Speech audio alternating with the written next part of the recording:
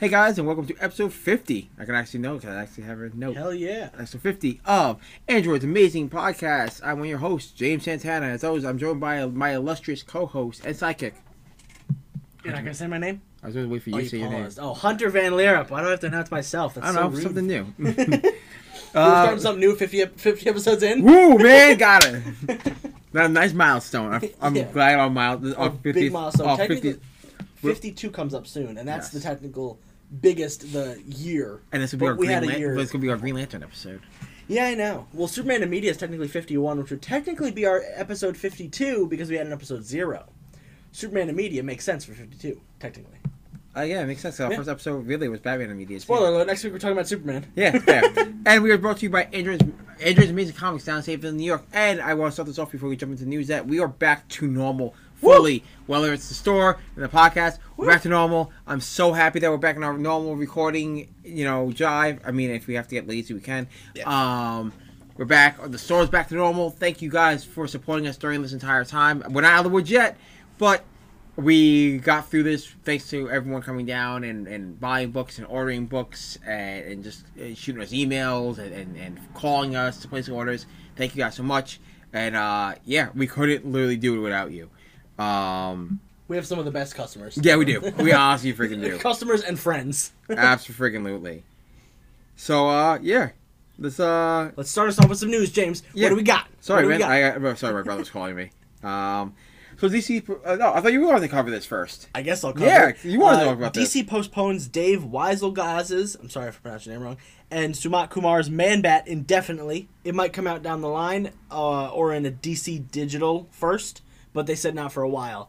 So they talked to Dave. I think the news broke on Newsrama / Games Radar or CBR. I forget which one I found it on. But Weisgals said that he wants to continue the book, and DC does want him to publish the book. Right. But they don't know with what the current climate is, like if they're going to be able to put it out, or it might just be in an OGN. It might be one of those Halloween books that they do like a horror book every Yeah, they have Halloween. yeah. So it might be something, but they definitely want it to come out eventually. But there's no current plans for it, so it's basically been canceled. But it's not out of the not out of the books. Right. So I'm upset because I was looking forward to that because I love Man-Bat, especially if you're reading him through Tynan's Justly Dark. Right. It is super cool to see Man-Bat, hanging about, and I believe it was supposed to be not a continuation of that, but like before he joins the team, but him not being a super bad guy. Kind of like a Morbius story where he's like an anti-hero, but Right. he just yells and screams. So I don't think they are going to give him the ability to talk yet. See, that's the thing. So my thing with Man-Bat, and I'm watching the Batman anime series, not the anime series, You're watching The Batman. The Batman, Right? Yeah. on the DC app right now, and when you look at it, you go, all right, cool, it's fine. And Langstrom doesn't talk in that one. When he's in Man-Bat form, he just but screeches. he only recently started talking. In some incarnation, he always talked. Oh, really? Yeah, because it was the evolution of the serum? The serum. Yeah, kind of like Lizard. Right. So then that's why I think they went. If they were smart, they would go with to not do so, because the problem is like when you look at comparing and contrasting, it's just gonna be Morbius. Yeah, it's essentially DC's Morbius, Yeah. which is probably what they wanted to try to do, cash in on their vampire character while he's on a Justice League team. Yeah. So, I'm upset to see it go, but I understand with the current climate of comic books what we have to deal with. Yeah. So, on to some lighter news. I'll cover this real quick too. Okay. Tim Seeley is hinting at a He-Force book, Yes. which he introduced in the Masters of the Multiverse book that just ended. Yes. In issue 6, low-key spoilers, because he Yes. already talked about it. Yeah. A bunch of characters from the He-Force were around. It was basically, like, one of them's a girl, one of them's, like, a Spanish guy. Like, it's a bunch of different, like, He-Man style characters, but not from different universes. Right. Like, different genders, different races. Like, Yeah. it's the He-Force. Yes. And then one of them, I think, is a Catman, who is based off the Green Cat. I forget his name. Battle Cat, basically. I forget his real name, though. All right. Oh, But- Cringer. Okay, yeah. It's basically Battle Cat, but As a with He-Man. He-Man's body. It's Yeah. a cat. It's anthropomorphic. Yeah, it's but anthropomorphic. that's the only weird one. Yeah. And I think there might be a Rock He-Man, but don't quote me on that. Yeah. So that type of hint that makes sense because Yeah, he's like, maybe they'll come back because Right. DC does He-Man books once a on year and now. off, and they're all canon, by the way. Yeah. They're all canon to each other. Every He-Man book they've put out, Except for maybe Injustice. no, it is canon actually. It's canon to which universe. The main He-Man one. Because if you read He-Man, Is it canon to the Thundercats one though? yes. Okay, making sure. They're all canon, so they all are canon within each other. There's a timeline if you read the He-Man books. Yeah. Everything's a timeline, so it goes like DC versus because he makes a reference in Injustice. Yeah, he makes a reference in Injustice versus He-Man. He makes a reference. I thought he was referenced in Oh, no, Injustice. sorry. I was like, no fucking No, way. He-Man makes a reference in Injustice when they go to another universe. They're falling through like different universes at one Don't point. they say something about Catwoman? No, cat people. there's a world they end up living. There's a world they end up in, and it's a He-Man, but he's like Superman. Oh yeah. And he goes, I always wonder what it would have been like if I lived in this universe, which is a reference to the DC versus He-Man universe. Yeah. DC universe versus He-Man, which falls in line and canonically with the He-Man story because it's something that happens in that story that plays out later on in the series.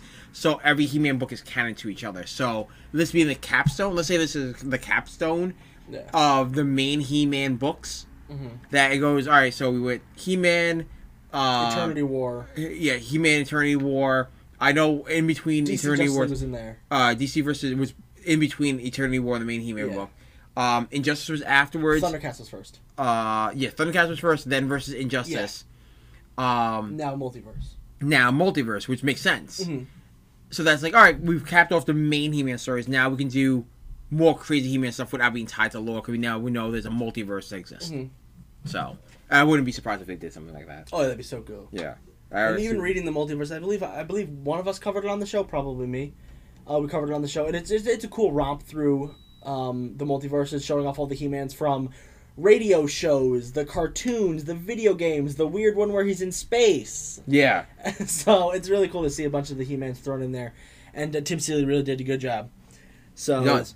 Again, I like the book. So yeah. Next bit of news: super high speculation. Jesus, here we go. So Evan Peters of X-Men fame, of American Horror Story stuff,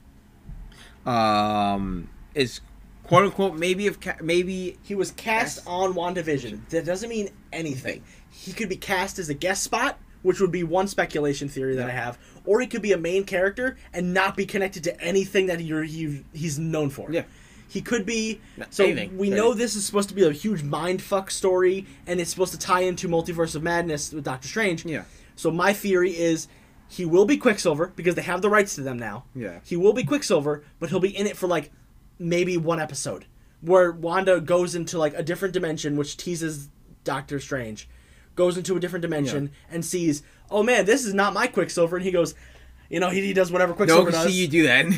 Yeah. Like, I did a thing with my hands. Like, no, see you do that. I don't know why you do that. He pops in waves and, like, does his cool, fast, slow motion with songs thing. Right. And then, like, the episode's over and he's not in it ever again. Right. Or he could be cast as, like, a doctor or a new Marvel character. Or maybe he's adult Wiccan. Right. Not adult Wiccan, but, like, adult Wiccan, Speed. not a baby. Adult Speed. You mean Speed. Oh, Speed. Oh, that'd be funny if he's Adult Speed, yeah. He could be adult Speed. One, white hair. Yeah. Two, he's already a fast guy. Yeah, and he was ready to be Quicksilver. Yeah, he'd already be adult That'd be Tommy. hilarious, but it'd be a fun change of pace if he was Hulkling or Wiccan. That'd be fun too. That'd be weird. I'd be mad. I would actually be mad at that. You'd be mad if he wasn't the other speed guy.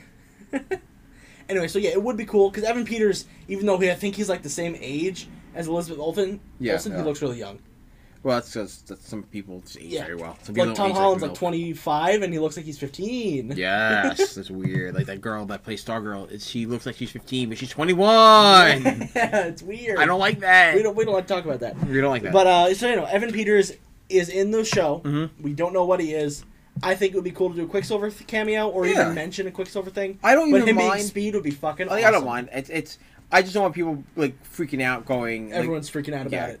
Oh my god, he's gonna be Quicksilver! Oh my god! Oh my god! That was, to be fair, that was my first thought. Yeah. But the way I'm thinking of it, he wouldn't be a main character. He wouldn't be a replacement. He would just be in an episode as a cheeky, fun nod to alternate universes. Yeah.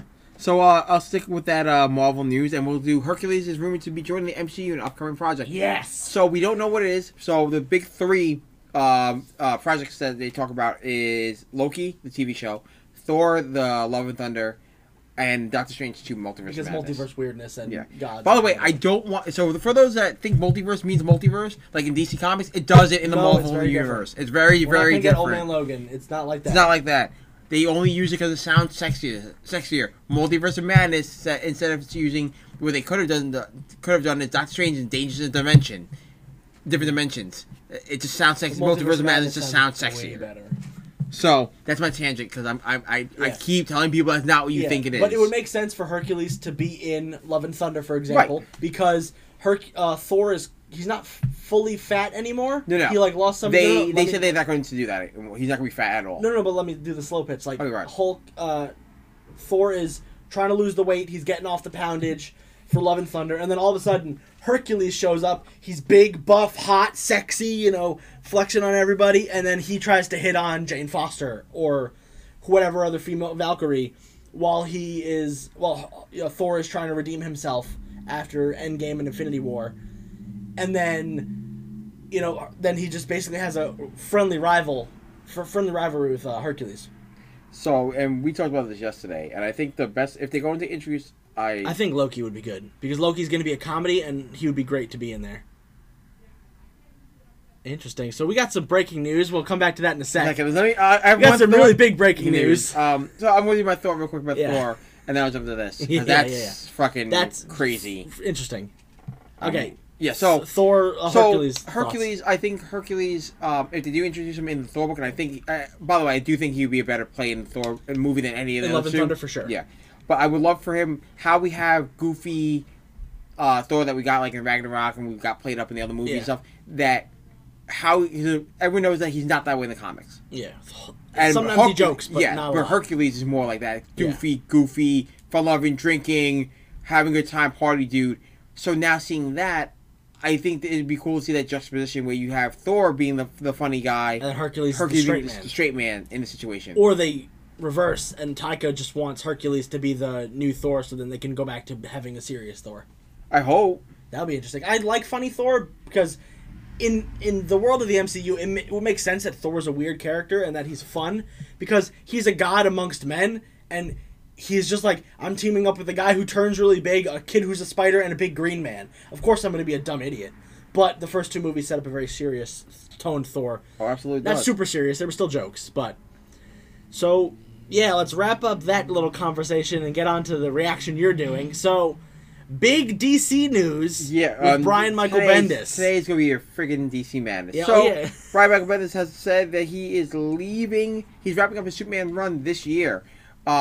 Which means next 12 issues. No. Next 6 issues. He said there's no saying yet because again all that stuff is in the bag and due with the virus and everything we don't know where everything kind of falls. Yeah. But he did say this on the podcast off panel that Bendis says I'm heading towards the end of my run on Superman, so I've been more reflective on it. And as it's I'll never be more grateful than I got to heal my near death experience through Superman and get through this pandemic. No matter what's going on in this world, I get to spend a few hours a day with Superman. That's a gift. Bendis has not specified to when his run is end or what storylines have associated with it. Last month, the writer told us this. I'm quoting Game Radar, by the way. Yeah. That how the pandemic and people being encouraged to stay home led him to set more of his recent stories outdoors. So no one specifically said when he's ending each run. Or where it's ending, but hopefully they're going to come up with some crazy news. And just because he's done with Superman doesn't mean he's done with DC. He's still doing Legion. He's still going to do his Wonder Comics like Naomi and Young Justice. He's just already ending his Superman run, which means someone else might be taking over. Tom King! Tom King! He already did Superman. He's talking about Superman. Tom King, give us sad Superman. Yo, he would do because sad 9-panel Superman. No, because he'll be dad with 2 kids. Yes, he bring back the Tomasi Gleason run, which is my favorite. We'll still probably have Teenage Connor. That's fine. And we'll have Teenage Connor and Teenage John living together. That'll be awesome. Dude, it'd be like the Brady Bunch, but the Super Bunch. If the 4 of them are living Metropolis and he's a dad of 2 teenage super kids. And then Krypto comes back. Wink, nudge, nudge to the Superman Lois TV show a little bit. Yeah. Come on, man. My theory is right. I'm calling it now. Bring us Krypto and Streaky. Oh, my God, dude. And dude. then Supergirl hangs out, too, because her book's canceled. Oh, and the reason why I was like, oh, my God, when I'm reading it, they did a picture of the House of Kent story. Yeah. And it's a Lois in the middle, and it's a silhouette. You see Clark, Connor, John, and Kara. Mm-hmm. And all the S's lit up. That's nice. It's cool looking. Yeah. I'm actually really, So, yeah, Bendis will be done with Superman this year, or at least he's done writing this year, and the story will continue into probably half of next year, depending on scheduling for the books. Yes. But who's to know? Who's to say who the next writer will be? Maybe it's Williamson. Williamson's done with his Flash run, yeah. and maybe since the hotness of his books and the hotness of what he's doing, Open speculation. like maybe Williamson's taking him because Williams said he's done with Flash and he's working on a new big DC project. Yeah. What if it's fucking Superman? Yeah. Yeah. So, Sorry, I'm excited. by the way, him announcing it today does not mean it was like DC didn't know already. So by the way, DC's known. So they've probably been. They told like, hey, Williamson, if it's him, or whoever, or Snyder, a Snyder Superman would be cool. Or okay, calm down. You know, it would. He knows how to write Superman, so it'd be fun. Batman, I feel like we'll see what happens after Metal. I feel like Batman would be a lot in that book. Also, like he's always Batman there. would show up. He's just always just give there. Snyder Batman Superman. Like that's exactly, I would do that. I prefer that. Or call it Superman Batman, just to make it different. But yeah, so so this this news drops today for the public doesn't mean this wasn't going on behind the scenes before. Yes, exactly. Same with like Dan Slott leaving Spider-Man, right? And Hickman joining the X-Men, and Donny Cates jumping on Thor. Right. Donny Cates said in an interview that he has known about Thor for 3 years before he was able to start touching it because of Jason Aaron's run. Yeah. So Williamson, I'm only using him because he's the only one I know who's leaving a book. Yeah. Williamson could be the next writer. Right. So, or Jeff Johns. Yeah, Jeff Johns. Oh, Jeff Johns. He's teaching a class, by the way, if you guys want to look into that. It's on the Kubert School. He's teaching 2 master classes in writing, I assume? Writing, and I don't know how much it is, but I'm paying for it. I'm thinking about it. I'm thinking about it. We got to go in together. I know.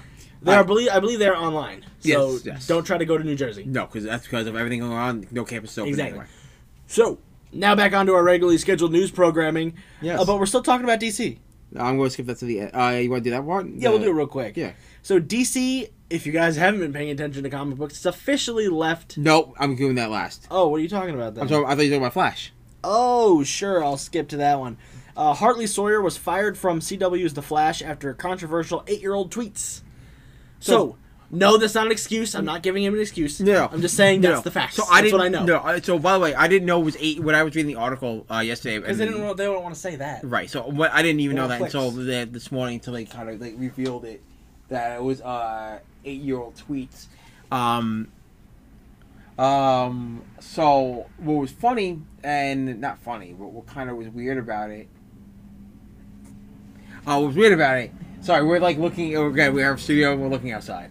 So the big thing is, again, this is not excusing anyone's behavior. I've said this a million times. I'm not. Regardless of what James Gunn, Kevin Hart, etc. did, that is not excusable. We're not excusing Hartley. No. But 8-year-old tweets, come on. No, and I'm attacking him. I'm still for that. I'm still for uncovering people's shit because I'd rather people be honest about who they really are. Because guess what? That should be in the forefront. To be fair, it was on a public social media platform. I know. Who wants to go dig? He didn't come on Flash till 4 years ago, so who wants to go dig through tweets to basically blow this guy up? Right. So, and we've talked about Eric Wallace, I believe, is the writer who was the most outspoken about this event. Right. So I don't think he got him fired. I think there was an outspoken. He's the head writer. He's the head writer. That's why I knew he was something. Yeah, he's the head writer.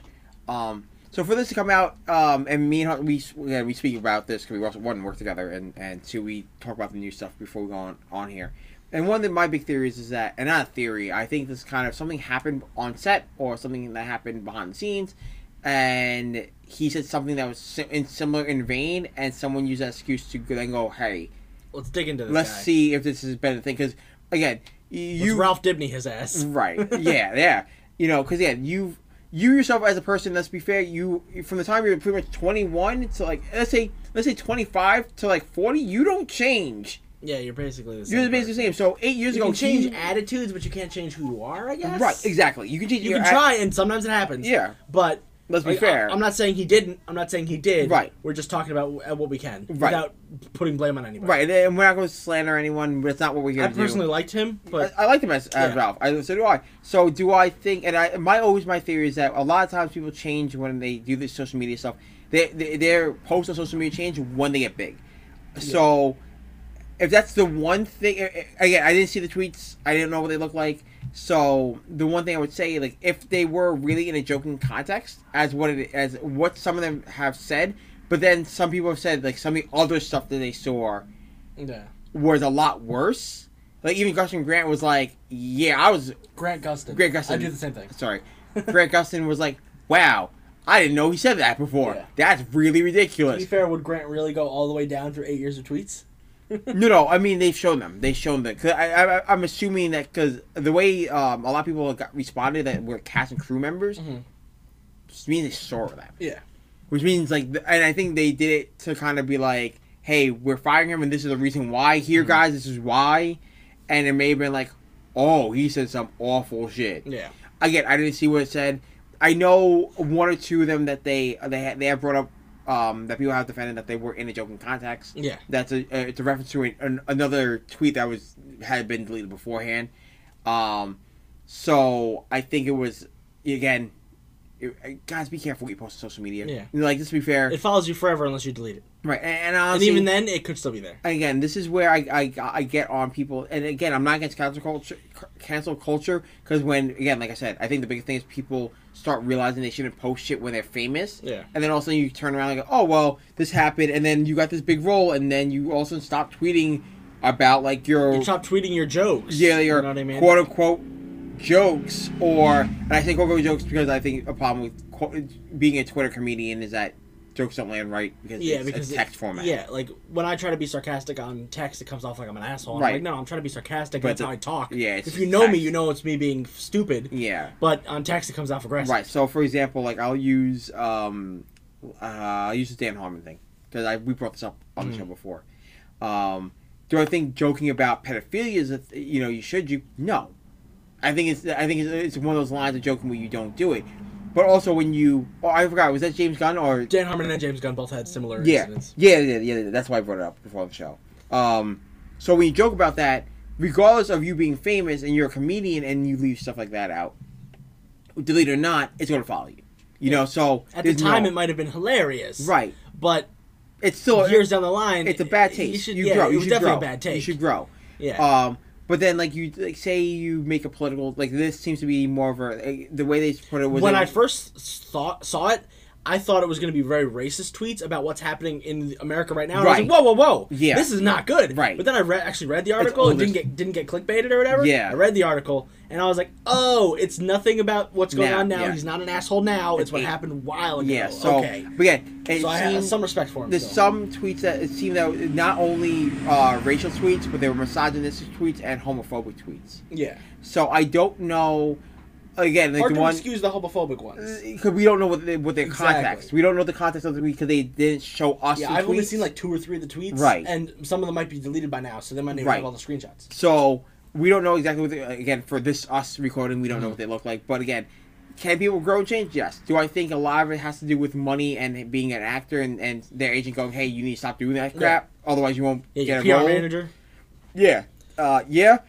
Let's be fair. If you're an actor, you shouldn't be tweeting that type of garbage anyway. But let's be fair. The president tweets whatever. And now, so here comes my current question. Yeah. What are they going to do with Ralph Dibny's character? Because in the current season of The Flash, he's still alive in there. Yeah. So I have one thing. I know we talked about your theory before, but I'll get to yours. Yeah. My one theory I think that they're going to do, is between seasons just be like, oh, him and Sue went off to do a mission. That's kind of it. Yeah. Or they just left the team and went to go elope or something. Yeah. Well, they're not together yet. Yeah, in the series. That's a very Ralph Dibny move, though. Right. Because they're off fighting Black Hole and be like, well, they went off. Sue went off to go fight Black Hole, and Ralph. And went then to go help only her. Sue comes back, and they talk about how either Ralph is dead or Ralph is still off doing stuff, or he's been captured or something. Yeah. So what's your theory? My theory is that they replace him with another actor, but the way to do it is so we've already seen that elongated man / Ralph can morph his face and vocal cords into different people.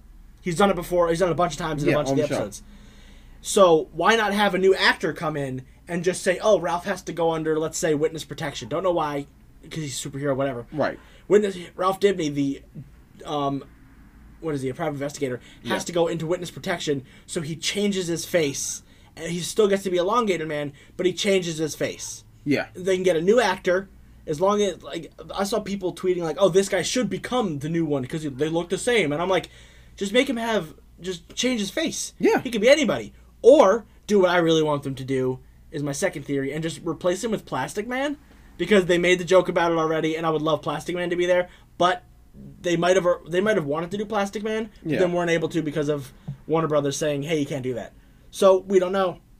I would like him to just get replaced because I like Elongated Man on the show. And the stuff with Sue, they're going to drop they're basically going to drop 3 plot lines. because Yeah. Hartley got fired. No, keep Ralph Dibny, make him change his face. He can do it. Yeah.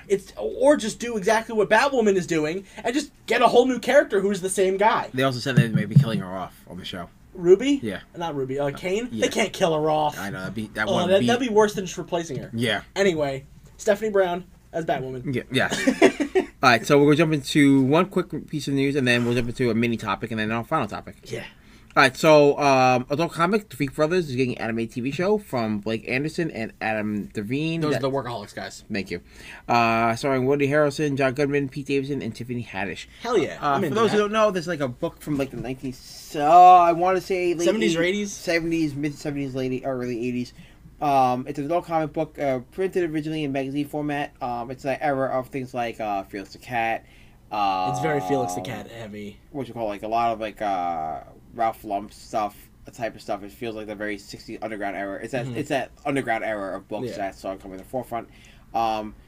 I wonder what they're actually going to do. It's basically about 3 adult brothers who live in the same house and do adventures. That's what the TV show's pitched as. And it's based off the adventures they've had in the book, and it's based off of just comedy in general. It's supposed to be a very modern book as well. Yeah, a it modern makes show sense. as well. It's not going to be an 80s show. Right, which is fine. I mean, like, I think the biggest problem is I think doing a show like that as an anime show, it's like a very Netflixy Efforts for Family. By the way, it comes back this Friday. week. It comes Friday. I can't wait. It's gonna be very like It's very like BoJack Horseman, kind of like 10 episodes a season. Yeah, but I think it's being pitched to Comedy Central or MTV, not MTV. TV's TV show. TBS. That'd be weird. If it's TBS, no. If FX, I mean FX. That's what I'm saying. if it's FX, yes. If it's the hell's the other channel? Comedy Central, yes. Yeah. Even if it was or streaming service, yes. Yeah, like Hulu. Yeah. Like when I got Solar Opposites. I'm cool with it. Yeah, I'm cool with that. By the way, that was good. Oh, so good. That's funny. But yeah, I think that is actually not a bad move. I think doing more adult comedies, cool. Yeah, if you want us to talk about it, we'll talk about it. Yeah, I'll talk about I'm definitely watching the show. I love everybody in it. Yeah, I'll see. Woody Harrelson, John Goodman, Pete Davidson. Yeah, Hell yeah. I'll see. I like Tiffany Haddish not as much as the others though. Yeah, that's right. But I am so in. I love also the writers too. So, hell yeah, we'll talk about it if you want. James, give us a mini topic. Okay. So what did I originally tell you we were going to call the episode if we weren't doing the topic we were covering? James is going to scream for an hour? That's fair. That's fair. I'm not going to. I'm not going to keep this very short. This is more of an update slash... Update to the DC scandal. Yes. So this is an update from last week's episode. They forced our hand. Because I knew it's every Friday. I knew it was going to happen. Every Friday it's a goddamn ship show. So DC leaves Diamond officially, leaving retailers to jump to their new distributors Luna and UCBS. By the way, Penguin House is not one of the distributors. I thought it was. No, it's not.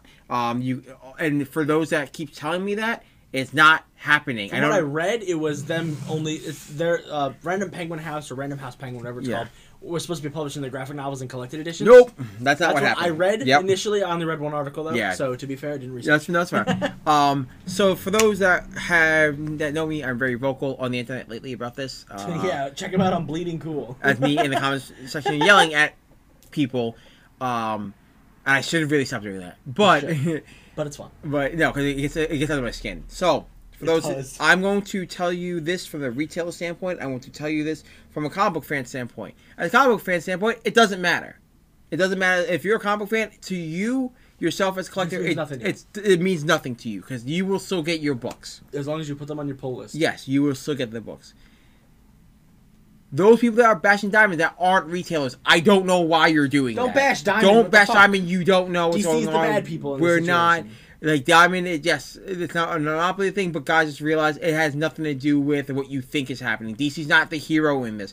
DC's actually the real bad guy in this. This is not me going, Diamond is the greatest thing ever. Blah blah blah. I'm like, brainwashed by Diamond. That's not true. I'm going to explain to you the ups and downs of being a retailer real quick. The major downside to this, from the low end to high end, DC has now used this pandemic to their advantage. Whether this is an AT&T's doing, whether this is DC themselves as a publisher doing, I don't know. But them canceling 3 months of orders and giving us 24 hours to get an account with one of their distributors and to import 3 months of data in 24 hours is ridiculous. That was a dick move.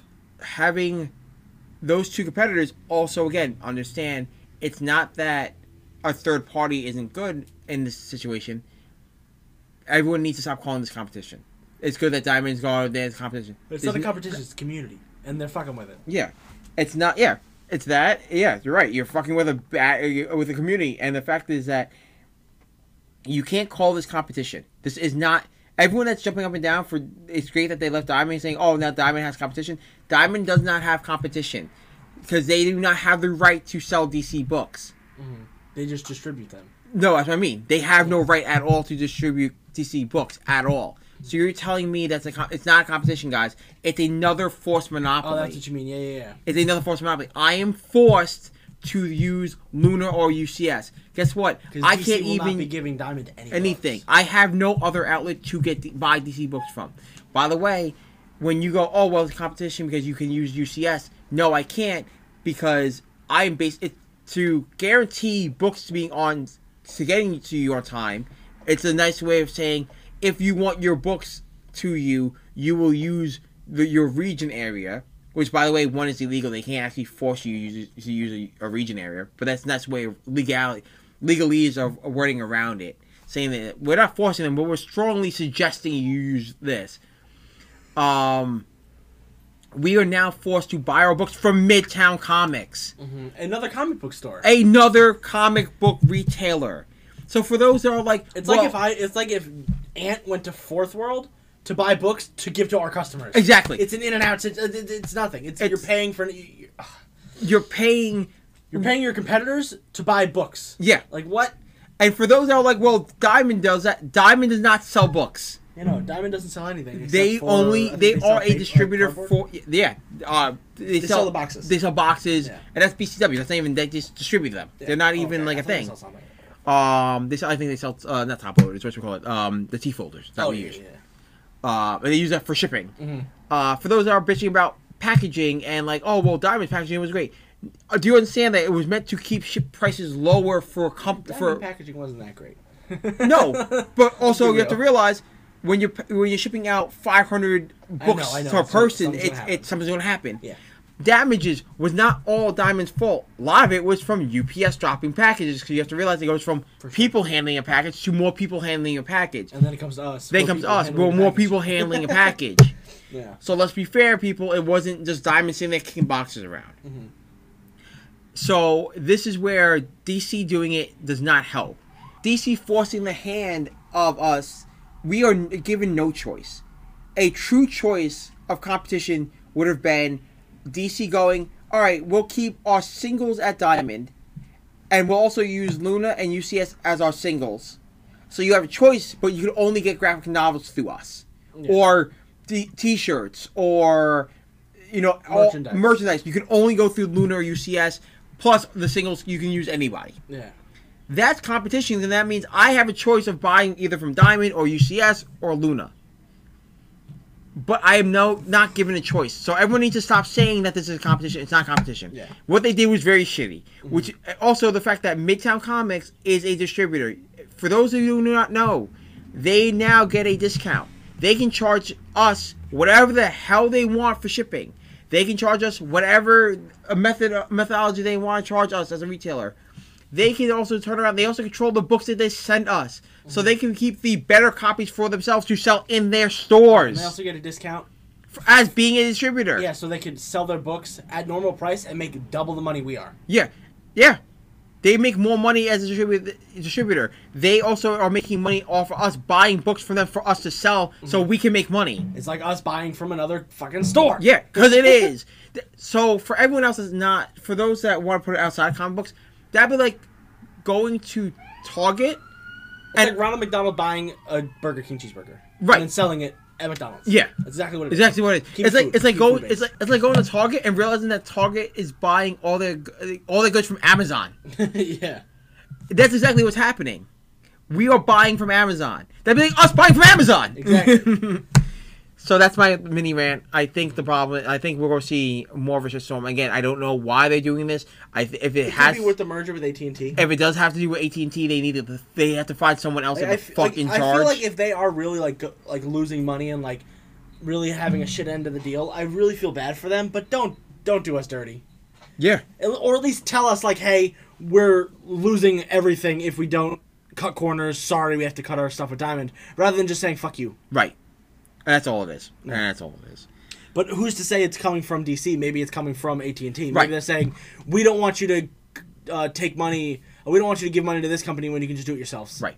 Exactly. It's entirely, it might not be DC, we might just be yelling at them. But until we know more, we'll keep you guys posted on the the weekly DC updates. DC's fucking us up. Oh, by the way, DC Daily was canceled. I was meant to say that too. Yeah, DC Daily got canceled. Don't know why, probably because of AT&T. Yeah, so no more DC Daily. Yeah. After 500 plus episodes. Yeah. Well, again, that's also maybe the history of the app, and that's also the everyone's going, oh, maybe the app may not be around because of HBO Max and all this other stuff. Because AT&T is also giving a lot of outside companies shit for HBO Max. Yeah. So let's see. Which is probably another reason why Warner Brothers and DC were very hesitant on joining AT&T. But then they did because of a huge buyout. Yes. Anyway, Fox merger, am I right? So, on to the topic at hand. DC the stuff. Joker stuff. I know we don't want to talk about DC right now, but they're forcing our hand again because we had Catwoman last week. We have Joker this week. Next week we're talking about Superman in media, but that's because we've been pushing it back for a couple weeks. And then the week after that we're talking about. You have to. I want to. I like Superman. And then we're talking about Superman didn't do anything to us. I know. DC did. And then we're talking about Green Lantern the week after because of the 80th comes out. Yes. So this is going to be a very DC heavy month, but we're still mad at DC. Okay. Just not the characters. I know. That's always my thing. Give us some Joker history. Then All right, we'll guys. talk about our favorite bits, stories, and our topic reviews later. Yeah. So this is his 80th anniversary. So starting off with the creation, like every other thing I explain every episode, when I do an 80th or any anniversary issue that we would do deep and dive. it's Bill Finger, remember? Yes, it's Bill Finger, not Bob not Kane. Bob Kane. Bob Kane helped, but Bill Finger did the legwork. Yes.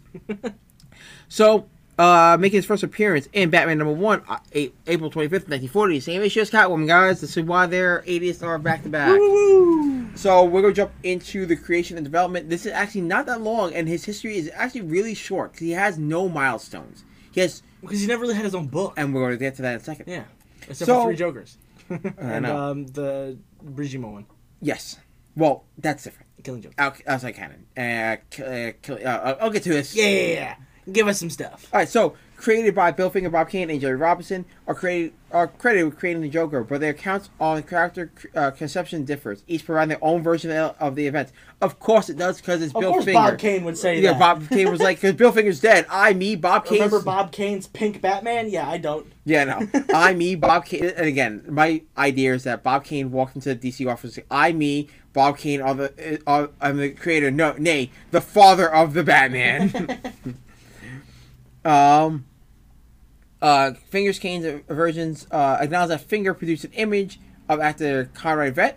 By the way, he played Guywin Plain. Guywin Plain is from the movie The Man Who Laughs, that grinning Joker smile. Mm-hmm. And then they splashed it together with a back of a Joker card, and that's what the idea or the concept comes from. Mm-hmm. Robinson claimed that it was his 1940 card sketch that provided the concept, and that Finger associated with Veidt's portrayal.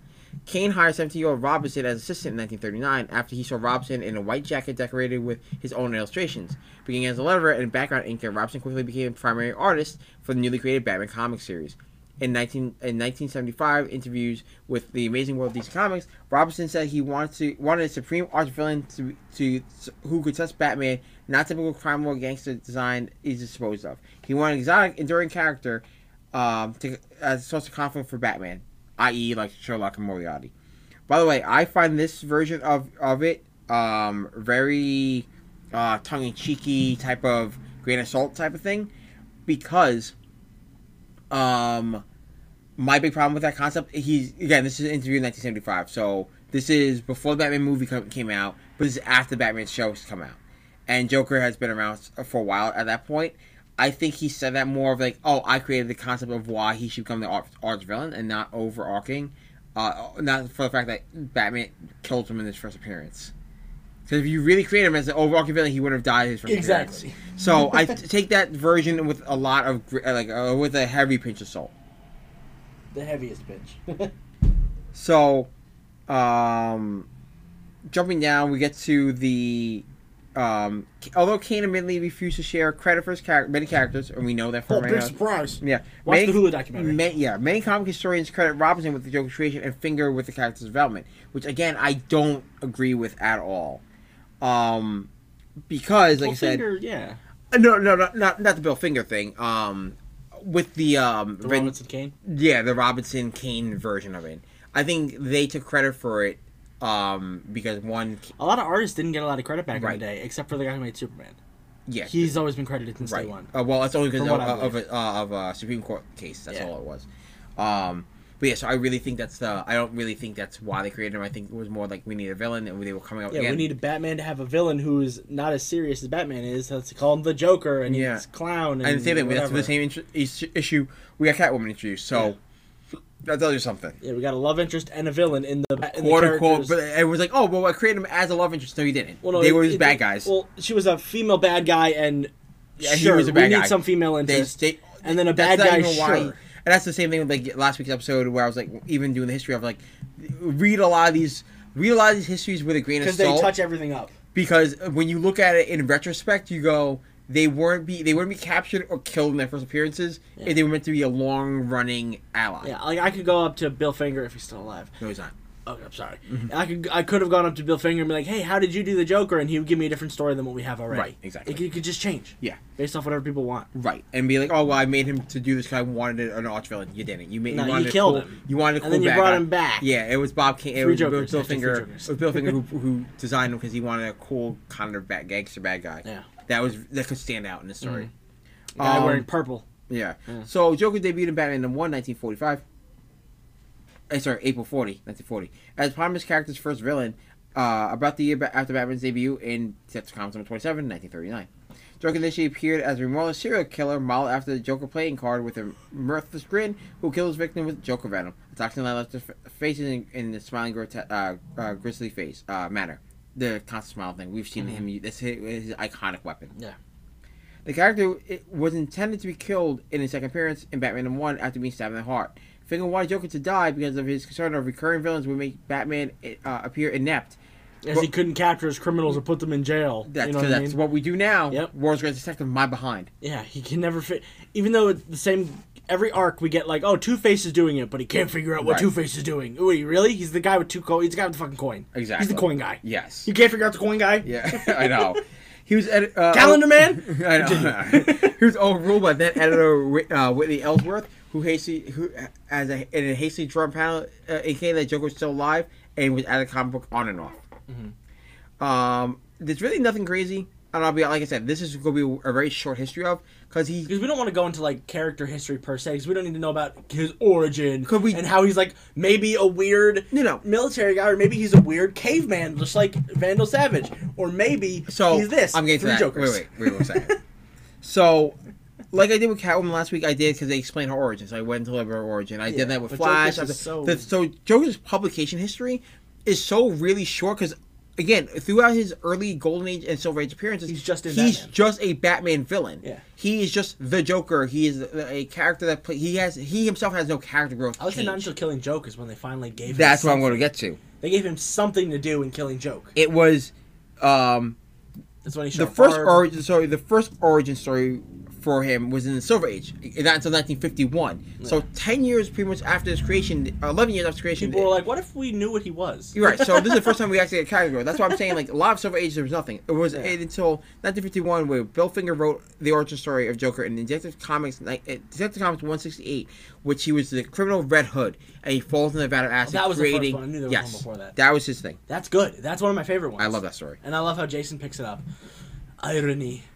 That's beautiful irony. So, after that, again, then 1954 was the Comics Code had been instated. That changed a lot of the stuff. So he was less frequent because he was also again originally a serial killer. Mm-hmm. Then his next appearance was the Batman TV show, which I won't. We'll cover that in a Joker media type of thing. So I won't do that. But what was cool about the Silver Age because they had to tone down the violence. That's why he got a lot of the gag stuff, like the electric, like the buzzer, the trick guns, the goofy elaborate crimes, the acid squirting flowers. That all came in the '60s. One between the TV show, and also the toning down of violence, like severe, like brutal violence because he was a gangster originally, so he would shoot people with an actual Tommy gun. It wasn't like kind of like the Napier version from Nicholson, where he was Yes. like a gangster military guy with guns and shit. Yes. He wasn't just like a clown with Yes. flowers. So it wasn't until Kind of Heath Ledger. not until 1973 where he gets after a 4-year disappearance where he was revived by Denny O'Neil and Neil Adams in Batman number 251, The Joker's 5-Way Revenge, which they went back to the homicidal maniac stuff. And then it was years later. I'm going to skip the Bermejo stuff. Yeah, because that's out of canon technically. Yep, and well, that's way later. It wasn't really until around the I was going to say, I want to say Frank Miller. That's the next iconic moment of the Joker. Death in the Family? Kind of. I want to say because so this is where the problem with the history of Joker. He doesn't have many changes because he doesn't really have It changes. doesn't change at all. Right. So Unless you're talking about the 3 Joker theory. Right. Or you're talking about Death in the Family. Joker really doesn't have anything besides his first appearances. Right. So it really would be Death in the Family, which would be the next major event, which Joker actually Laughing Fish, but again it goes back to the goofy crime thing, would be Death in the Family, where Joker actually kills Jason Todd. Mm-hmm. Because of the fans. And that was more a fan vote. Don't blame Denny O'Neil. That was a fan vote. Then we jump into the modern age in the 80s with really Frank Miller's reimagining of the Joker as a big lipstick wearing celebrity. But because he has no function without Batman around, he's most of the book he's catatonic until Was this Dark Knight Returns? Yes. Yeah. Where he's catatonic pretty much until the revelation that Batman's alive. Which was cool. Batman's back. And then, it was 88, 89 with Death of the Family. That's that Miller, Dark Knight, I forgot which came first. So 86 was Dark Knight Returns, and the 88 was Death of the Family. And that's the dark, vengeful Joker that we know. Yeah. Where he beats him to death and kills him. And then it was in 88 later on was the Killing Joke. That's the next big crazy change Joker, where he actually goes out that entire pretty much is a hunt down of Batman, a Batman supporting cast at the time, which I thought would have been better if you actually included all of them, but whatever. Yeah. And he shoots and paralyzes, and allegedly, if you infer the raping of Barbara Gordon. We don't like to infer that though. She just crippled him. That's it. Yeah. Just crippled her. That's it. Whatever. That's all I wanted. That's all I That's want all to know. you want to know? That's That all I you wanna raped know. her? Nope. But then Batman has sex with her in the movie, so whatever. That's not whatever. Can we not do that? That's not whatever. No. We are not doing that here on this show. We are not doing that. Anyway, she just got paralyzed. Hunter's views, by the way, do not reflect mine or Andrew's comics.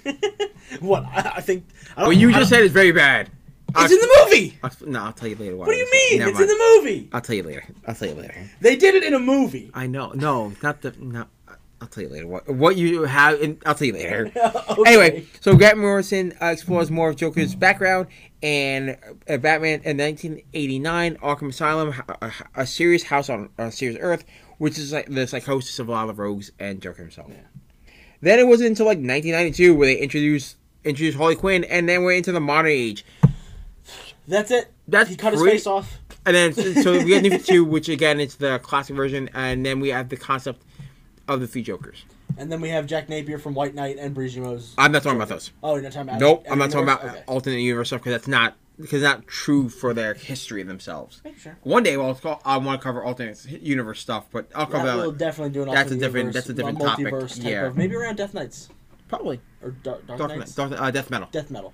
But Sorry, Scott. the reason why I say that Joker's history is very short is because his moments are his introduction and then his various origin stories, which are the Batman, the Red Hood story, the Killing Joke story. The comedian. The The new Joker movie? No. I'm talking about comics I only. know, I'm This is being not a because if we want to do Joker Media, we can do Joker Media.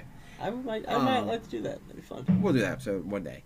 But that's what it is. The epitome of a Joker story. If you ask anyone, you go, "Oh, it's the Red Hood story. It's a one issue, the Red Hood story of where he is Red Hood." Yeah. Which was explored later. They elaborate later on. Later It on. was like one issue, like, hey, he's this. Yeah, Get and you have Killing Joke, which is Alan Moore's story. Mm-hmm. You have the 3 Jokers story, which we're getting soon, which explains the differences between all the hope we're getting it why why Joker's very different each time we've seen him so far. Mm-hmm. You have Under the Red Hood, which again goes a little bit more of the background that he himself was Red Hood. You have the Laughing Fish, which again, the reason why it's so famous is because one, it was a crazy antic crime that he committed. Mm-hmm. Plus, it was also in the animated TV show. You it's have on one of the covers for this week's issue. Yes, it is actually. In the 60s? I think so. It's the Matina cover. Yeah. So that's the thing. He doesn't have that many iconic storylines, to be honest. He doesn't. He himself I can name 3, and we already talked about. Yeah, and that's what it is. You're not counting the out of canon ones, because I can name 2 more. You can name out of canon stories all day. Yeah. You know, but what makes Joker such a great villain is that he is everlasting. Oh, and Snyder's the immortal Endgame. Yeah, Joker. Endgame Joker, the immortal villain of basically Vandal the Savage, but embodiment of evil. Yeah. He's an embodiment of evil. Pennywise. Yeah. So, that's what the Joker is. Joker, the reason why he's become so iconic and he doesn't have that many stories is because they use him so much, but they use him in his complete capacity every time. Mm-hmm. Whether it's Joker committing an over-the-top crime, that's what he's known. He's a crime for crime because it's the one rogue that Batman can't seem to ever stop. But let's be fair, he can't stop any of them. He can, but he doesn't kill them. Right. So they come back. Right. That's why Superman has a big rogues gallery too. Yeah. He doesn't kill. No, he doesn't. And don't get me wrong, I'm not saying, oh yeah, my hero should kill. But like, you should definitely kill the Joker. Oh yeah, absolutely. Lex Luthor, don't kill. Sure, whatever. Joker, kill the Joker. Do it. I mean, First of all, he killed one of your boys. That should be the first tipping point. And then he paralyzed your best friend's daughter. Another tipping point. Or he did something awful to her. Yeah, but that's only implied. It's only implied? Only implied. So, yeah. Anyway, you want to talk about the Joker book? Yeah. Oh, no, wait. We got to talk about our favorite moments and our favorite stories. Yes, and what we would pitch as a Joker book. Yeah. And that's become our thing now. That's what we do. I can't wait for Green Lantern. I know, dude. I have 4 stories. You already know. You already know. I mean, I'm already there. It's 15 years from now, and I've already written all those stories. Exactly. I mean, hopefully with some stuff coming up. Yeah, maybe. Yeah, we'll talk about that when we do. Yeah. So, my favorite Joker moment, honestly, is I was gonna say Heart of Hush, but it wasn't him. That was actually Hush. Yeah. My favorite Joker story is actually the wedding, and it was one of the preludes to. I want to say the prelude to the wedding. Oh, the Catwoman. Yes, and then the church. Yeah, it's the prelude to the wedding, the Joker. Yes, that's what it's called, or it's issue 49. It's 49. It's not prelude. It's a prelude to the wedding itself, but not the one of the tie-ins where her Joker and Batman are in the church. They're fighting in the church. So good. One of my favorite issues to read. The two of them, it's Catwoman and Joker like laying there, and they're talking Batman's to knocked out because he got hit in the head with a brick. Yes, and they're talking to each other, and I'm like, this is fucking cool. Yeah, they're having a nice heart-to-heart moment. I have one other one. Joker was like, you'll never love him as more than I do, and she's like, agree to disagree. Yeah, exactly. That one I liked, and my other favorite one, and of course they both come from Tom King's run in the book, is that it is the War Jokes and Riddles? Oh, fuck, I forgot that. Kite Man, hell yeah. I forgot War Jokes and Riddles for a second. No. There's another wedding prelude. The woman Nightwing? No, the one where he gets the letter about the invitation, and it's really about the missing girl the entire time. And like I think it's the same issue. Is it the same issue? It's either the same issue or it's the 2-part. 48 and 49 were a 2-part story. But one of them is where he's... No, it was a backstory. It was a backstory. It wasn't even like a thing. Oh, okay. He read about it in the newspaper. Yeah. Talking to that family that he held hostage. And then and it's the little girl, and he goes, oh, it's the invitation, but it's really about the missing girl that he killed and kidnapped and shit. I'm like, oh, yep, that's actually... Because I'm like, that's creepy.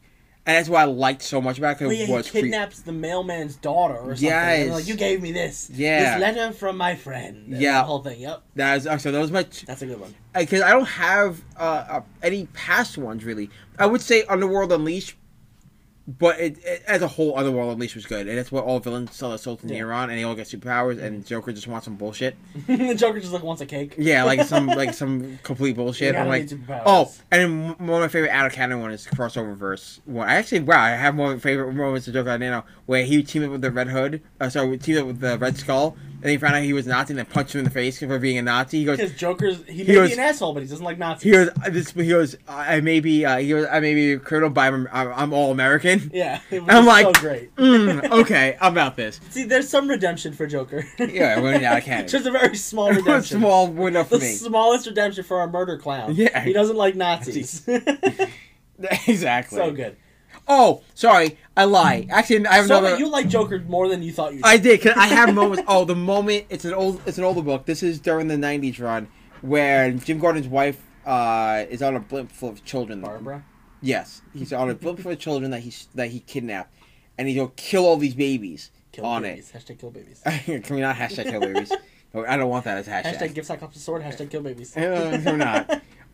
So that he's on the blimp with her, and Barbara is sitting in front of the kids, and she's like, "You have to kill me first to get to these kids." Okay. And he's like, he does kill her, and he realizes that he now doesn't have the drive to kill the children because she took the fun out of it. Yeah. I was like, wow, okay. So yes, those are my movie moments. What's Wow, yours? you got a lot. I have a couple. I like the TV show Joker a lot. You but that's can't not really have a favorite that. moment. Everyone. That's just a favorite Joker. Yeah. Mark Hamill, we love you. My Be on our favorite show. moments, probably the Killing Joke origin. I like the failed stand-up comedian. Okay. I'm a big stand-up guy, and I really like the White Knight Jack Napier story. The White Knight book from Sean Murphy blew my fucking mind. See, it I was was so good. I was trying to count out of canon stuff because I was You trying counted you just talked about the crossover first. only because of one thing, because it's one Bunch of scene. Nazis. Because he's fucking punching Nazis. And Yeah. again, you know me. If you know me from listening to the show, anytime I can say someone punched a Nazi on the show, I'm going to say it. Exactly. But I really liked the Sean Murphy run with the White Knight. It was just so good. It was so cool. It was such a change of pace.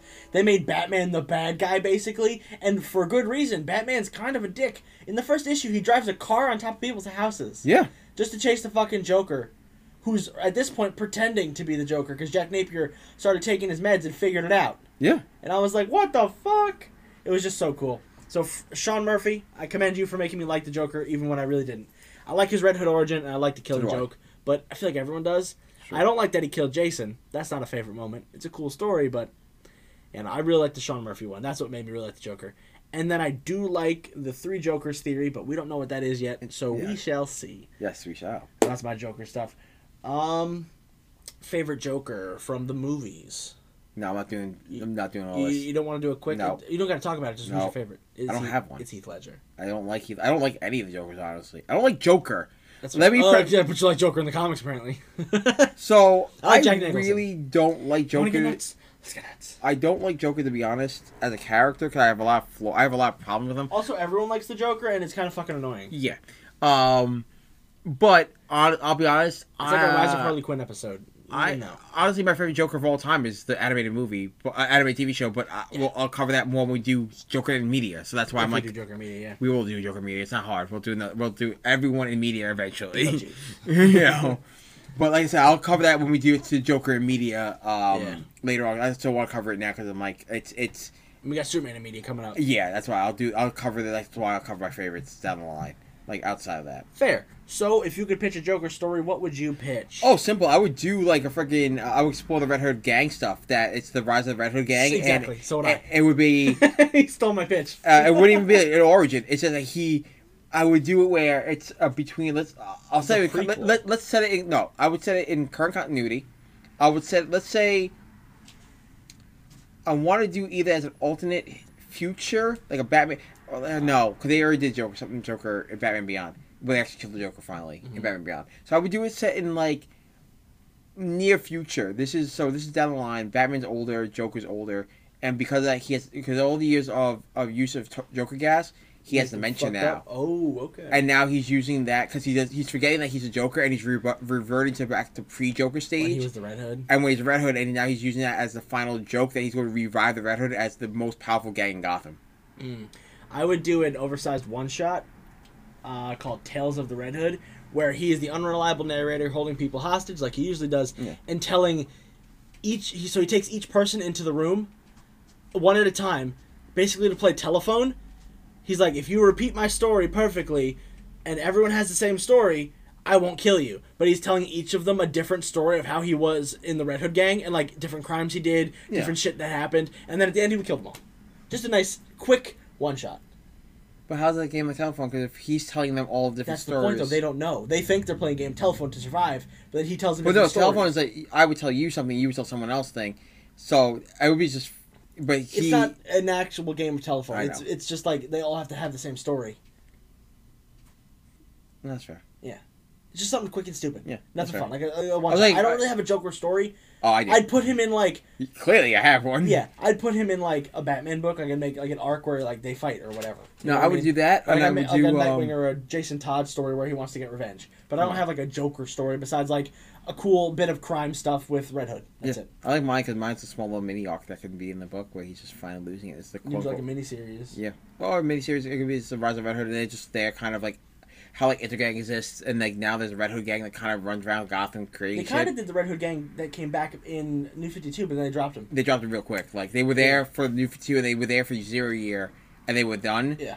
And I would like to bring that back, where like he is going in and he takes over the Red Hood gang, and that he's doing like a crime. Because he remembers who he was before. Right. They know he's the Joker, but he doesn't remember he's the Joker, so he thinks, "I'm just gonna run the crime gang like I used to." Yeah, he goes in. He's still just a sadistic. Yeah, he's still like he's fading out, and it's going to be like his final quote unquote final Joker until at the end that he pretty much becomes Joker again because he was joking. He remembers. He goes, no, not that late. Oh, not a cop out. No, okay. no. He actually ends up going back to Ace Chemical Plant because he goes. I never it's heist that he never got to finish, and he goes back, and then he ends up falls back in. Oh hell yeah! And then he goes back to being Joker, but now the Red Hood gang is running around, and it's a consequence. It's a consequence of his actions. The Red Hood gang is now functioning. That would be like a Dark Knight Returns kind of deal, where it's like they're like you said they're much older. Yeah. But like I would like to see that it happen to current day Joker. Oh yeah. Kind of like what we get in the anniversary with the story I'm going to read, where current day Joker's like, what do I do? Let's go. I guess we'll jump into the anniversary with that. Yeah, all right, so you guys know with anniversaries, what we do is we pick our 2 favorite stories. Each one of us gets a favorite story, but we run down all of these artists and writers just to, I guess, you know. So this 80th 100-page Superstar Spectacular Stars, Scars, written by Scott Snyder and art by Jock. What Comes After Joe, James Tynion IV, and Michael John as the artist. By the way, that is Punchline's origin, for those who don't know. Yes. So if you are into Punchline, we're not going to talk about that. We're not talking about that. But it is there, and it continues in the Joker War. Yes, it does. Kill the Batman, Gary Whitta and Greg Miller, and art by Dan Mora. Agent Dovecore, Denny O'Neil, and pencils by Jose Luis Garcia Lopez. You got it. Sorry, I was trying to burp at the same time. The War Within, written by Peter Tomasi. And art by Simone Bacci. And then we have The Last Smile, which is done by Paul Dini and Riley Rosmo. Birthday Bugs by Tom Taylor and Eduardo Riso. No Heroes by Eduardo Medeiros and Rafael Albuquerque with art by Albuquerque. Mm-hmm. And then Penance with Tony S. Daniel. And last but not least, 2 Fell into the Hornet's Nest by Azzarello and Brigimo. Yes. Hell yeah. This is a really good. It's a great lineup. Teams. So by the way, these are great lineups. Solid teams. And a lot of these guys, a lot of the writers have written Joker stories beforehand. Yes. I think except for like Gary Whitta and Tomasi. Yeah, so jump into it. So I'm going to jump into Kill the Batman by Gary Whitta, writer of my favorite Star Wars movie, Rogue One, and Greg Miller, one of my internet idols. He's great. He does Kind of Funny, and was IGN forever. So it opens up with Lois Lane talking inside the Batcave for the Daily Planet World exclusive. Bruce Wayne has died. Joker has killed him. And Alfred decided to, instead of obeying Bruce's last wish of "Don't tell anyone I'm Batman. I don't want the recognition for doing what people should be doing," he says, "I want people to know what my son did." First of all, tears every time. Every time. Bring Alfred back, you sons of bitches. And then Lois talks to Commissioner Gordon and Superman and Harvey Dent, who's not Two-Face, but whatever, and they're all just honoring Bruce Wayne and what he did as Batman and as himself for the city of Gotham. And then it jumps to a lot of narration from the Joker saying, "Dark Knight, what a load of pretentious crap. It's pathetic and it wasn't so funny." And he tells some jokes. He comments on Mr. Freeze talking. He comments on Wonder Woman. And then he comes to a realization. I won't give you the full spoilers on the last page, but he comes to a realization of, wait, without the Batman, what am I? What do I do? Why did I kill my best friend / worst enemy? I have nothing to live for right now. I'm just going to go do something else, I guess. And then he becomes blank. And it's super funny, and it makes sense. Definitely go check it out. Greg Miller, this is his first time writing a DC book, so I thought that was really cool. That's another reason why I wanted to highlight it. Besides me fanboying over his writing style through IGN and stuff, he just good journalism. Yeah. And I like his personality. He's fun. But Gary Whitta as well. You can definitely see where Gary Whitta shines in this. Besides just the Greg Millerisms, you see Gary Whitta's long text bubbles. You see his slow wordplay. Like it just works. Gary Whitta, I think, is one of the better writers. And if you haven't really checked out Rogue One, you fucking should. And also check out his book Oliver, which I believe the last issue comes out soon. It's I want to say Image book. Yes, sir. Yeah, so definitely check out that story. It is my favorite. And Dan Mora with the art. Oh, Mwah, Dan icing Mora. on the cake. Italian kisses. Icing on the cake. Mwah. Okay. Alright, so I did War Within, written by Tomasi, and the art by Sam Hell yeah, Benicia. Bring it back on Superman. So, That's all I'm this story is more of a nuanced type of storytelling.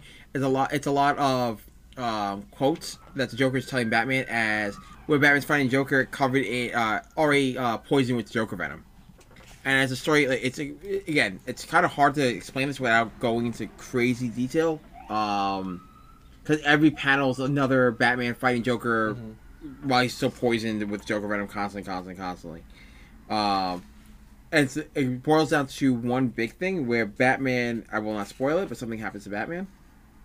And it's a flashback to the Killing Joke. And then it ends with a very creepy scene, but it's really, without spoiling the story, because it's really hard to, it's actually my favorite one out of the story, besides the one out, because Hunter took the better one. Sorry. What's I cool call about- dibs. I know. What's cool about this is it's, if you ever want to explore Batman and Joker's relationship to a T, that's kind of the story. And there's a line that ends, and I can spoil the last line is. I won't spoil the very last line. The second to last line is, the more I wear your skin, the more I learn to beat you. Yeah. And it's kind of like I over time, like, you will not beat me. As time goes on, there's no way you can beat me. Yeah, I am the best because I am learning from you and becoming you. Yes, and I love that concept because again, it's It makes like sense. it's That's a cat what and Joker mouse. does. It's a cat and mouse. Someone's gonna win at the end, and Yeah. it's like, well, I'm going It's to. going to be beat, the one who can cross the line. Yep, and so I've learned to wear your skin. I can beat Yeah. you. So yeah, I really do enjoy it. Again, so the Joker book again, we don't give grades on the anthology on No, anthologies. I think we did originally, and then we stopped after a couple because we're like, It makes- I can grade my story, but I'm biased, so 5. You know what I Yeah, mean? But, exactly. So yeah. honestly, we don't grade it, but we do strongly recommend it if you are a Joker fan. If you are a Batman fan, if you're a DC There's a lot of fan, Batman stories. I would go and get There's this only book. like 2 Joker exclusive stories. Yeah. And there's also the Punchline Origin. Yeah. So Yes, you do need for continuity purposes. So yes, you need to get this book if you're getting Batman. But I do recommend it as a fan. And again, I'm a sucker for anniversaries. So Hunter, jump on with your book for review. my book review this week is another AWA Upshot book titled Old Haunts. It is written by Ollie Masters, who did The Kitchen and Killer Groove, and written by Rob Williams, who did a stint on Suicide Squad, and I'm sorry if I don't remember anything else you did, but I think you did some Shazam work before Jeff Johns, with art by Lawrence Campbell. This is a crime story mixed with supernatural elements. So these 3 old mobster dudes, you don't really get their full origin in the first issue, but these 3 older mobster guys all meet up in their original hometown to discuss them ending the business and getting out of crime and going straight.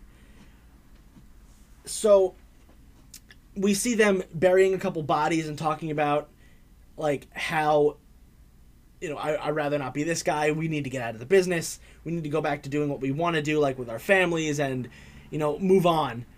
And we get introduced to this cop character whose partner got killed, which we find out is one of the bodies inside one of the graves off on one of the islands that they go to. I think they're in New York, but I'm not 100% positive.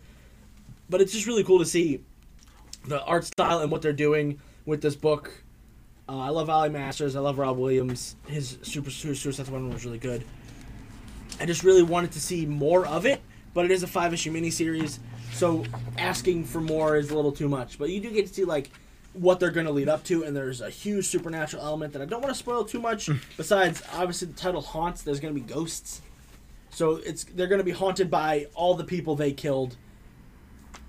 And old haunts comes from like a term of like going back to my hometown, go to my old haunt, you know, where I used to hang out. So it's very... I just like crime books. I know you have. I read a lot of crime books for this show. Alright, so on a scale of 1 to 5, what do you give him, man? Probably a 4. It's a very slow burn. Okay. You see like the beginning of, like, besides the first page and the cover, you see like you see the bodies like contrasting underneath the ground with their quarter and dime X's on their eyes. Yeah. and then you see like in the middle there's like a little bit of teasing, but it's mostly just a crime story at the beginning. Okay. Which is good, but when you sell it as like a crime supernatural book, you want the ghosts to be there immediately. You want them to be haunted immediately rather than a slow burn and them getting haunted right at the end. Right. So I wanted a little more ghosting, but the writing is fucking awesome. Yeah. And I kind of like the AWA books. As much as, like, it's a little weird that they're all miniseries, and AWA stands for Artists, Writers, and Artisans, by the way. Yes. But, like, it's just really cool to see, like, the people they get and the stories they're producing, even though a lot of them are kind of horror books. Yeah. If you notice, you look at Archangel 8, Hotel, or Hell, however they sell that book. Yeah. Resistance has got a little bit of horror element into it. Yeah. Year Zero is a zombie book. Yeah. So, like, but I just really like it. So I'm definitely giving it a 4. It would be a 5 if it was a little faster. Okay. James, what did you read? All right, so because I'm a sucker. You're always a sucker. I did Batman: The Adventure Continues, written by Alan Burt and Paul Dini, and the art by Ty Templeton, who I love his art because it's so reminiscent of the old school series. By the way, guys, this is a direct continuation of the original Batman anime series and sequel to Justice League Unlimited. It opens up with the basic. Again, this is Ty Templeton's art is. It looks just like the show. It looks just like the show. It's just a show. So it opens up Batman versus Bane on a rooftop when a little mecha attacks. You have to see a man in the shadows kind of watching Batman, and then we get to the point where Batman and his little mecha. A lot of it's this Batman and mech fighting, where then it brings you to Bruce finding out that mech belongs to Lex. For those who don't know, Lex disappeared at the end of Justice League, the Unlimited TV show, and now he's back, and we don't know why. Yeah, but he was prominent in a bunch of them. Didn't he die? No, at the end of the very last episode of Justice League Unlimited, he disappears with Darkseid. Okay, gotcha. And now he's back, and we don't know why he's back. It's kind of revealed that it does involve Brainiac. Just for those who don't know, this is a direct sequel, so he was bought to Brainiac for a while, and that's why he's trying to also bring back Brainiac, and why he's bringing mech. I won't spoil the exact ending of what the mech's true purpose is and what's powering the mech, because that is a super mega spoiler. But it's like watching the Batman animated series. It's like watching Justice League Unlimited. In my head, I'm reading it, and Kevin Conroy's voice is playing it as I'm reading. He actually did do some story time. Oh yeah, no, cool. during the pandemic, and well, technically still in the pandemic, but he did the this. By the way, for those who don't know, this is digital first. So, if you did the read along with Kevin Conroy, this issue contains the hardware story, and issue 2 is going to contain the Deathstroke story. Because they're shorter in the digital format, it's like 3 to 4 pages really digital format that make up this issue. I love it. I love Dan Mora's B cover. I love the A cover because it looks like Phantasm's actually coming, which is fantastic. And also, it's reminiscent of the original poster where he's standing on top of the. And the only thing that are new that are known, like when we first saw this poster, because this is the poster that they gave us, that you see Phantasm and you see Deathstroke, and Deathstroke wasn't in the original animated series. Exactly. For some reason, I think it's because he was too adult. Yes, that's why. Because he's an assassin. Like, don't get me wrong, Joker's there and he's a murderous psychopath, but they didn't have any assassins except for Phantasm, which was kind of an assassin, but which was also for the movie originally. Yeah, exactly. She was only used for the movie. The movie got a better, a stronger rating. It was PG-13. Yeah, than PG. Yeah. So, as a sequel, this is a fantastic sequel. It does rely on you knowing. I'll give you my rating. I'm giving it a 4 out of 5. Yeah. I would give it an exact 5 if this was a direct continuation without ties, 100% ties to the book. I know I wanted the 100% ties, but a fresh clean without needing to watch Justice League Unlimited or rewatch Justice League Unlimited. It's cool that it has the ties, but you'd like it to not have it so new readers can jump on. Yes, it's not. It's. I mean, explain it, but like for us, like, all right, cool. He has Brainiac, and we know why he was attached to Brainiac. Like. We know. I love that there's a mysterious character that's following him. For those who, I will not. Yeah, I will not. They don't even reveal it. Not fully, but you know. As a fan, you know. Yeah, as a fan, you know. And just so you know, that Ty Templeton did design the action figures. Yeah. That came out, and those action figures are going to be in this book. So I spoil a little bit. It spoils it a little bit. So don't look too hard to do it by the book. It's by the book. Just by the book. I love it. We'll give it 4 out of 5. I definitely recommend it for those that are fans of the anime series. That I'm getting the book because I'm. You give it a 5. It was 100% new reader. If it was, I would give it a. I only reason why I'm giving it a 4, and again, it's not even that it's new reader friendly. Is that the way Justice League Unlimited ended? Because again, you have to now realize this takes place between Justice League Unlimited and Batman Beyond. Yeah, cartoon. Right in the middle of it. Yeah. So, and it's not that The far original along. Return of the Joker. Well, is this before? We'll see. Yeah, like is this? I don't know. Is this after Return of the Joker? At the end of this as well. And then Like, Return yeah, of the like Joker? because if it's Return of the Joker, I would love. I would love for this to be post Return of the Joker. But that'd be way too far in the future. No, it wouldn't be that far. It wouldn't be that much further. It wouldn't be that much Batman's further. old in Batman Beyond. No, but Return of the Joker he's so young. Remember, it's all he did was get rid of Tim Drake. It's all he did was get rid of Tim Drake. He wasn't that much older. I don't remember that. Yeah, I've watched that movie a million times. It's Well, not. I think it's on DC Universe. Yeah, I would love for that. Like, even I would love for Batwoman to show back up in this. That The would be Batwoman awesome. from the That would be movie. Awesome. The movie. I would love. Well, Phantasm might make an appearance. Yeah, so I would love it to might tie- just be a cover though, just because Yeah. like, oh, she's a villain and everyone Yeah. knows her. But I would love to see Hashtag like Batcat. I would like to see a lot of them because they are clearly with Lex being the first villain in this, Yeah. and tying it back to Justice League Unlimited. I would love to see like the stuff that they didn't get a chance to do, like storylines they get a chance to do. Yeah. And tie it to like whether it's Return of the Joker. Yeah, there were a couple canceled storylines. Yeah, Fatal 5. We know Fatal 5's canon to this. Yeah. We know the Mystery of the Batwoman is canon. The Batman Harley Quinn is fine. You know, Batman Harley Quinn is tied to this. Yeah. So if they can make some nods and allusions to some of it or where this falls in timeline, that's what I would love. Yeah. And that's the only reason I I'm feel like getting. they will. I just want to know where this falls timeline. It doesn't take place directly after. It might even take place before Justice League and right after Batman. No, it has to take place after It takes place after Justice League. How do you know? It's absolutely confirmed because Lex Luthor says I'm back. Everyone, He says he's back? Yeah, no Okay. one knows why he's Okay, back. gotcha. No one knows why I he's didn't get back. to read it, so. Because and not because of reading. Because he's him trying to bring back Brainiac is part of the storyline from Justice League Unlimited. Okay, gotcha. I didn't know Yeah. it was like, directly after Batman. That's Because I know Batman. Batman came across Lex a couple times in his original Yeah. show before. No, he was this Superman. this is actually a continuation from Justice League Unlimited. Big thumbs. That's the whole thing. So yeah, I That definitely wraps up our recommend it. reviews, Yeah, guys. I definitely recommend it. Definitely go out there and read it. So I'm gonna bring us home then. Bring us home, Guys, as tonight. always, thanks for listening. You can head over to our website, androidscomics.com, to check out this week's previews and new releases because they're there. Follow us on Instagram at androids_comics, the podcast Instagram, Androids Amazing Podcast, and on Twitter, Androids Comics for up-to-date news. A lot of the news, it's all shock value a lot of times. Yeah. You can also now check us out live on Facebook Live or Androids Comics on Facebook. Every Tuesday, you get to see my pretty face talk about new releases that I don't talk about here on the show. Around 4 or 5? Around 4 or 5, depending on the day, because I still have to do a pull list. Yeah, and customers also come And in. And customers we have come to, in. yeah. So I try to do it on Tuesdays as close between 5 and 6 as possible. Yeah. Because I love to show, and it's books that we don't cover on the show. We give special highlights, especially the graphic novels and new merchandise that come into the store like toys. Yes. So don't forget that, and don't forget to subscribe, leave a review, and share with a friend. And as always, support your local shop and have a good day. Bye.